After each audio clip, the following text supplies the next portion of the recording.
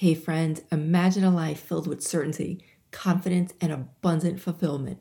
A life that exudes clarity about who you are as you enter your midlife and how you can serve others in a world while honoring yourself in an empowering way. But where to begin is a daunting task. Fear and uncertainty is just an excuse that stands in the way from where you are now to where you want to be.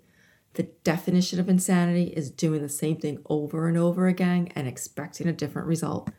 Imagine what your future would look like, filled with regrets if you didn't change your direction now. The Life on Tap Blueprint is your answer. This course will help you map out your new path. Have you inadvertently put yourself last all these years, putting others first, only to wake up and find yourself lost in the shuffle? I have so been there. Girl, let me share with you the lessons I've learned to create a new path to rediscover yourself. Together, let's go on a journey of mastering your potential, tapping into the power that already exists inside of you. We'll tackle confidence, self-care, organization, health and well-being, money mindset, and how to kick your limiting beliefs to the curb for good. We're going to find and establish your vision, get crystal clear on it. I help women who are ready to envision change. For those that are entering their second half of life and they find they need to rediscover their identity and vision, I encourage them to level up, to embrace your unadulterated true self by managing your time productively, by putting yourself first again. I'm obsessed with helping women change direction and rise up in all areas. Let's get clear on your identity. Give yourself permission to put yourself first. This is your solution. In the Life on Tap Blueprint course, you will walk away with all the tools you need to enter into your next half of life while being true to yourself. 6 modules complete with worksheets to live your best life. And when you invest in yourself, you're going to get a bonus call with me to personalize your blueprint. I only have 5 spots available to this because my time is limited, and when they're gone, they're gone. So go to francinrivera.com/courses and I will see you on the inside. Before you say yes to another request, you're going to need to listen to this episode. Welcome back. If you don't always wonder if you're doing enough or have no trouble setting clear boundaries, save yourself some time and you can just stop listening to this. Like virtual high five, you've got it going on. But if you suffer from this even occasionally, keep on listening, sister, because I feel you. This is so common and I hear this from everybody and I'm guilty of this too. But I'm getting better at it, like setting clear boundaries. We all have so much on our plates between families, jobs, homes. It's a lot to take care of. And heck, that's not even putting ourselves on the list. And you know, I'm obsessed with that. Like how you just don't put yourself last because you're going to burn out. Like one of my favorite lines is, do not set yourself on fire to keep others warm. So when you have so much on your plate and then you add to your plate, like most females have a hard time saying no when we're asked to do something. We just have a tendency to want to please. Most people are people pleasers. And again, if that's not you, that's great. But I've struggled with this in the past and I see it a lot. So I just felt like I needed to talk about it. For the most part, we just think we can fit it all in. We've got these high expectations. And then the time comes and we're ready to just we're pulling our hair out in private, of course, because we don't let others see us crumble, right? Now, I'm not sure if I just described you or not, but that was so me. I was that girl who just took it all on, and I was always inclined to be naturally organized, like that's just my gift, but could still be a hot mess at times because I just took on so much and I didn't want to let anybody down. Now, I've since learned to set up healthy boundaries, but it's always a work in progress too. Like my go-to is to just, sure, I'll help you, sure, I'll do that.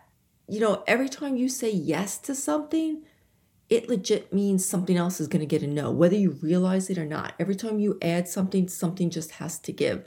I spoke about recently how I was involved in this big, out-of-state move, and it wasn't cross-country, but it was still like maybe 600 miles away, right? Look, moving even down the block could be hard. It's a lot of things, a lot of moving parts. But something's always got to give, and I spoke about how when I was involved in this move, the only thing that I really could take off my plate that would not impact my family was social media. So I wasn't committed to social media, to posting every day. I wasn't in my stories. Oh my gosh, stories dropped off. I was doing them consistently for a while. And then I was like, you know what? I just needed to take something off the plate. And when I look at all of my responsibilities, that's not serving my family. Yes, that's how I reach, more women and more clients. And that's how I help people. But I'm consistent with the podcast. That was my commitment to you. I'm here every Monday, every week. That wasn't going to give, but something had to give. And for me, that was social media stories specifically. So in learning to set up healthy boundaries, you have to figure out how much you can realistically take on without having other important areas suffer. So I'm getting better at saying no to the things that don't get me to my yes. So for instance, I used to be that person that if they asked for a volunteer at the school or in church, or anybody just needed help with something or a project they were working on, and these were all noble, good, and pure, righteous projects and, volunteering opportunities. But again, you can't keep adding and putting more on. They're great opportunities, but you have to learn that everything you say yes to, something else is going to get a no. And if you've got clear priorities on where you want to go, what your goals are, whether that be family or business or just whatever in your home, stop and think. Take a deep breath. And before you give that knee-jerk answer, just say, you know what, let me think about it. Let me check my calendar and get back to you. Because again, sometimes I needed to really think about it and not give that knee-jerk reaction. So I'm getting much better at this, but you have to get a clear vision of where you want to go. I'm not saying it's going to be easy. I'm just saying do it anyway. Get your clear vision. We spoke about this in the vision series, back a few episodes, go download those. But once you have your clear vision, once you know what you want, remember that saying no to things will get you faster to what you want to say yes to. So repeat after me. Ready? Let me check my schedule and get back to you. Boom. You just gave yourself time to really think about it. And ask yourself, does it fit in with the season of my life right now? Is it in alignment with my priorities? Only you can answer that. Do you have young kids at home still? Are you caring for an older or an elderly parent? It's different. It's different for everybody. So only after you have thought it through and you give that person your answer, it's okay to also, here's another subject. It's okay to say no without giving excuses. No is a complete sentence. I used to be so guilty there too, because I would feel guilty. I would say no, but it's because, and I would ramble off this whole list of why I couldn't take on that volunteering project, or why I couldn't sign up for that meal train, or why I couldn't volunteer to serve at blah, blah, blah, fill it in, right? So no is a complete sentence. You don't need to give excuses. Just say, thank you for thinking of me. I'm honored that you would ask me to help, but I'm going to have to decline at this time. And then right there, insert the angels singing. It's freeing. It's freeing. Gosh, I can't tell you how hard this was for me in the beginning, but it's really freeing once you've done it. So know this, my friend, you are not a selfish person for not saying yes to that PTA. You are not a bad Christian for not volunteering at your church's annual fundraiser. You are not a bad neighbor for not volunteering to be involved on the HOA or serve on that meal train. Busyness is often seen as a badge of honor. If you aren't busy, it's almost implied that you're lazy.